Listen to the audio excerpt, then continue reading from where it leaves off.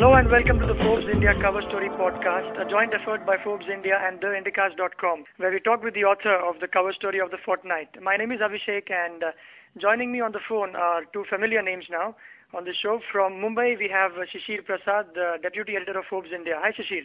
Hi. And from Bangalore, we have Rohin Dharmakumar, the assistant editor. Hey, Rohin. Hey, Abhishek. The two of you are back writing the main story for the magazine in a span of 3 issues now. For all the troubles that Mr. Dharmakumar has taken out writing those quick back-to-back kind of cover stories, he's been elevated, he's been promoted. So Rohin is now what? Well, Rohin? Rohin is not senior assistant editor. So, the next step of my promotion will be adjunct senior assistant. So, and we have this thing, it's like vice president title in an investment bank. So, we keep prefixing the word editor with multiple titles. Right, but congratulations for that. You're being modest, but congratulations. I was more keen on knowing that since the two of you collaborated on this story, now, in cricket, it said that fast bowlers hunt in pairs, like you had Wasim Wakar, Walsh, Ambrose. Do you have any such thing in journalism as well, where two writers get together? There is. I think this is a little bit off track, but Shishir actually has coined the name for our team. I don't know if you've seen the movie Harold and Kumar, the Stoner movie series, right? Right. So, so this is the Prasad and Kumar team. Interesting. So the Prasad and Kumar team has come up with another story. This time it's on a quite complicated topic on private equity.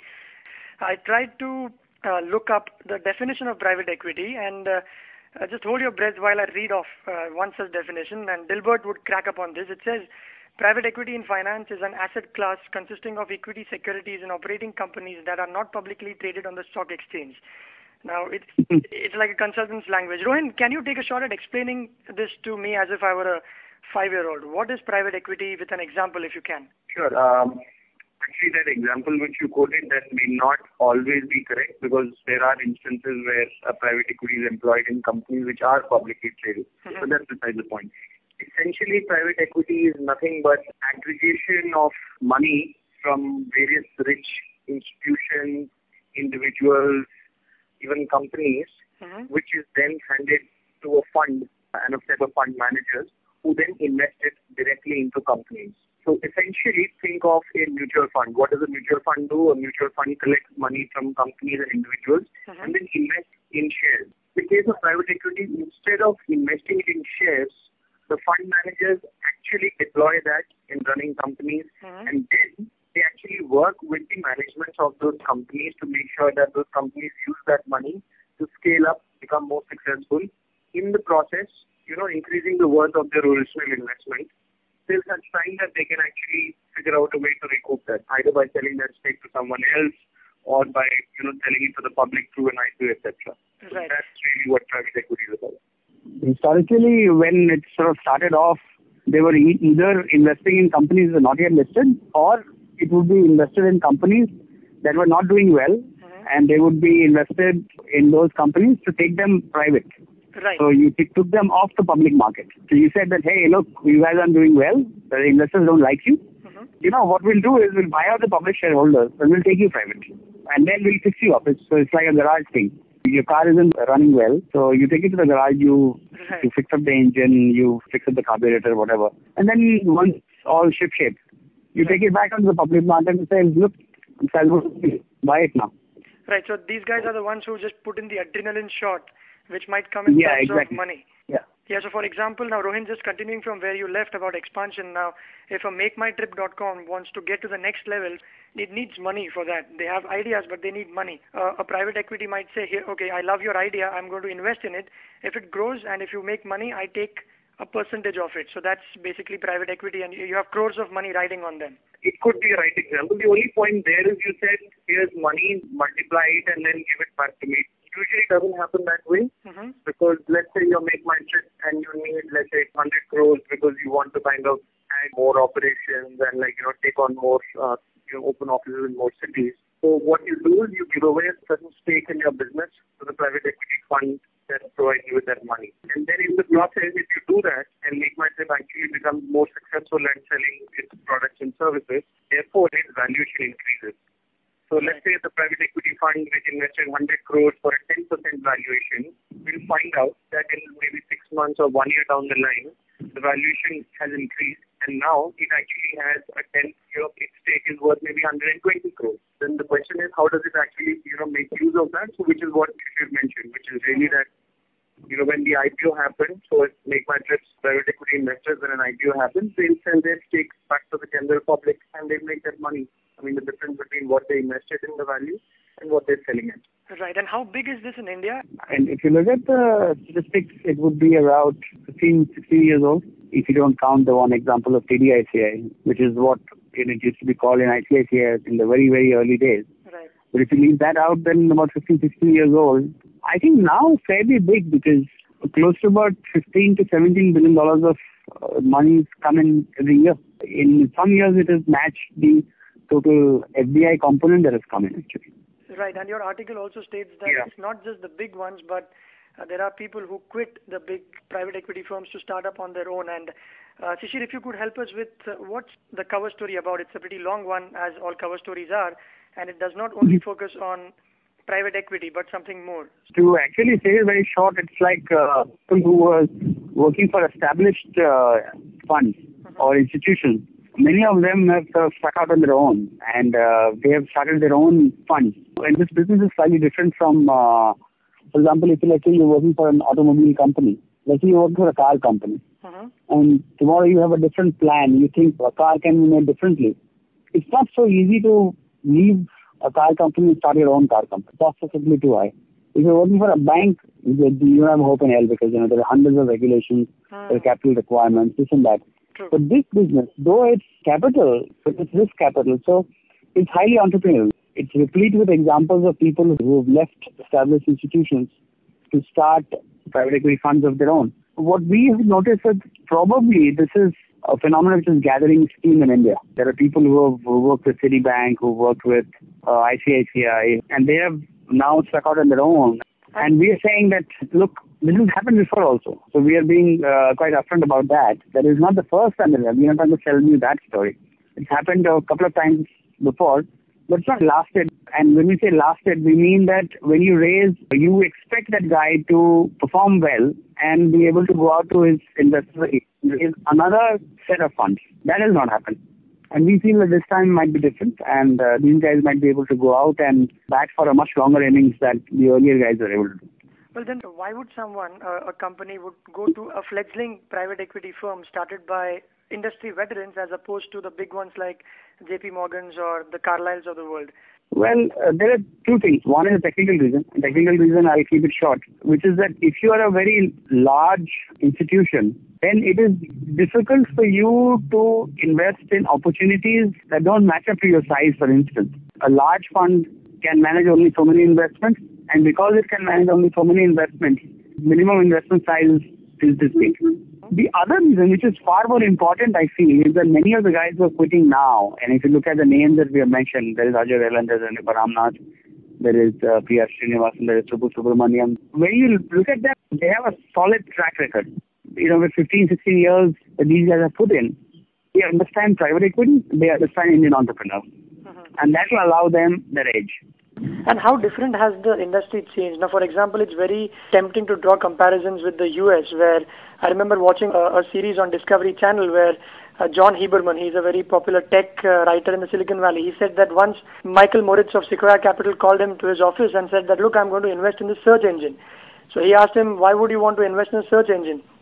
So he said that, look, these kids are trying to solve the single most important problem on the web, which is search. And if we guys cannot find ways to make money from it, then we shouldn't be in this business. And 5 days later, he actually invested $12.5 million, and the other 12.5 came from Cleaner Perkins. So all this happened within a span of 2 weeks.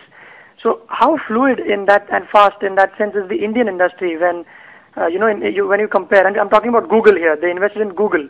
It probably isn't as evolved as that. And part of it is to do with the fact that in the US there is a specialization. There is what is called venture capital, which is typically investing in companies which are very small. Right. And then there is private equity, which is much larger companies.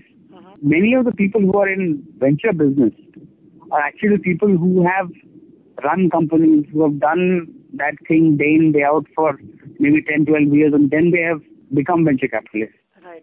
It's probably like if you do podcasts, for 10, 15 years and then become an investor who goes ahead and invests in radio and podcasts. There's certain domain expertise that comes with the job. Right. I don't think that has happened in India too much. So in other words, you're saying that the people who put in the money, they might not necessarily know the business. So they are like the financiers. So here's the money, you run the business and just give me some money. Yeah, that would be true at this stage. Abhishek, the example which you mentioned is good, but as Shishir already said, it's in the context of venture capital, yes, where the investor is taking a punt on a business model itself. That this sounds very exciting, let me take a bet, I think it's going to be big. What really happens, in private equity is you're doing larger investments in companies that have already to a certain extent proved their business model. Right. They're earning revenues, they're earning profits, they're either growing fairly well or at least growing. Shouldn't it be more easier and faster since the company is doing already well and you have a chance to invest more? Easier in the sense of knowing whether this is a business model that makes money, yes. But what you're really doing is you're not just taking a call and saying that, look, this will make money in the future. You're betting that here's a company, let's say, which makes, what example do I take? Power generation equipment for, let's say, telecom towers. Right. And you're saying, here's 100 crores and use it to kind of grow your production, add this product line, etc. While you're doing that, you're also taking a call on whether the Indian telecom industry has peaked, whether it will continue to grow at this rate, whether there's enough competition of other people who... So you're taking in a whole lot of other aspects as well. Obviously, one thing we have to understand is when you and I invest in a company or when we invest in a mutual fund, we are to a certain extent protected by regulation. So, if the company does some kind of fraud or, it doesn't declare something, we can go to the regulator and say, these guys didn't tell us this. Right. So this is wrong. That sword is not really hanging in front of companies when they accept private equity. To a certain extent, when a private equity company does a deal with an entrepreneur, it's taking a huge risk on the company. There's a chance that you might lose your entire investment if the company goes kaput or if it doesn't grow the way. Because if you can't sell your stake to somebody else, and if the company is not growing the way you expected it to, then that investment really is not going to be of much help, right? And that's where I believe you also mentioned in your article that the local knowledge of these veteran entrepreneurs who quit their companies to start off on their own comes in handy. You have many examples in this article. How many people did you actually meet or speak to? Because there are many quotes in it. I'm guessing between me and Shishir, we would have spoken or met around 25 to 30 people. Would that be a right number, Shishir? Yeah. That's great. And one final question before we log off, and I think it's a difficult one. Where do you see this going? Is in the sense that we know that India is growing at X% and it's there in the news every day.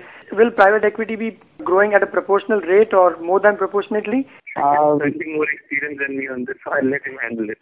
No, I think both of us should handle it because Rohin covers much more of it now. I'll begin with it. Private equity is risk capital, really. So it's basically investing into a company or a situation where things are a bit uncertain. And I feel that there will always be a scope or a window for those kind of opportunities in India.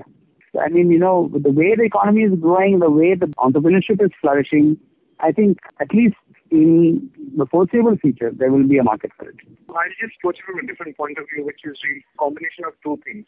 One is, as Shishir mentioned, the Indian economy is still one of the fastest growing in the world. In the article, we make a point that the amount of capital that's required by Indian businesses in order to sustain this or continue growing this, there's still a gap in what entrepreneurs need and what the market is able to provide. So, there is a need which needs to be met. The other side is, if you really look at private equity, where the money is coming from, who the investors are, most of the money actually comes from outside India. It comes from Western developed markets. For those investors in those markets, if they're looking at multiple growth in their investments, it's really not coming from the Western economies. It's coming from Asia, it's coming from maybe countries in Latin America, etc. Therefore, if you look at recent data, and I think Bain had put out this data as well, and a couple of other research firms also, most of the investor money is flowing into Asia and within it countries like India and China. So that's the second part of the equation, which is where the investors want to invest. So you take the two together, is there enough of a need in the Indian market to absorb this capital? Two, Are there many avenues for international investors to put their money into? So when you combine the two of these factors together, you'll come to the conclusion that private equity in India will see a surge in the immediately foreseeable future, to paraphrase President Barack Obama of the US. Right. Well, on that note, I think it's time to wrap up. And thank you so much, Shishir and Rohin, for your time again. Thanks, Abhishek. Thank you. Thank you once again, Abhishek. Great. And this time, I was very curious. This time, you didn't choose to use any of the lyrics of REM or any other band to start your article like you had done last time. Okay, so it's like, cribbing about that. Perhaps someday soon, some other article, because the Prasad and Dharma team will do it. You bet. Great. Before we log off, for all you listeners out there, please log on to business.in.com, where you can get this podcast, as well as theindycast.com. We would love to know your comments on this. Thank you so much.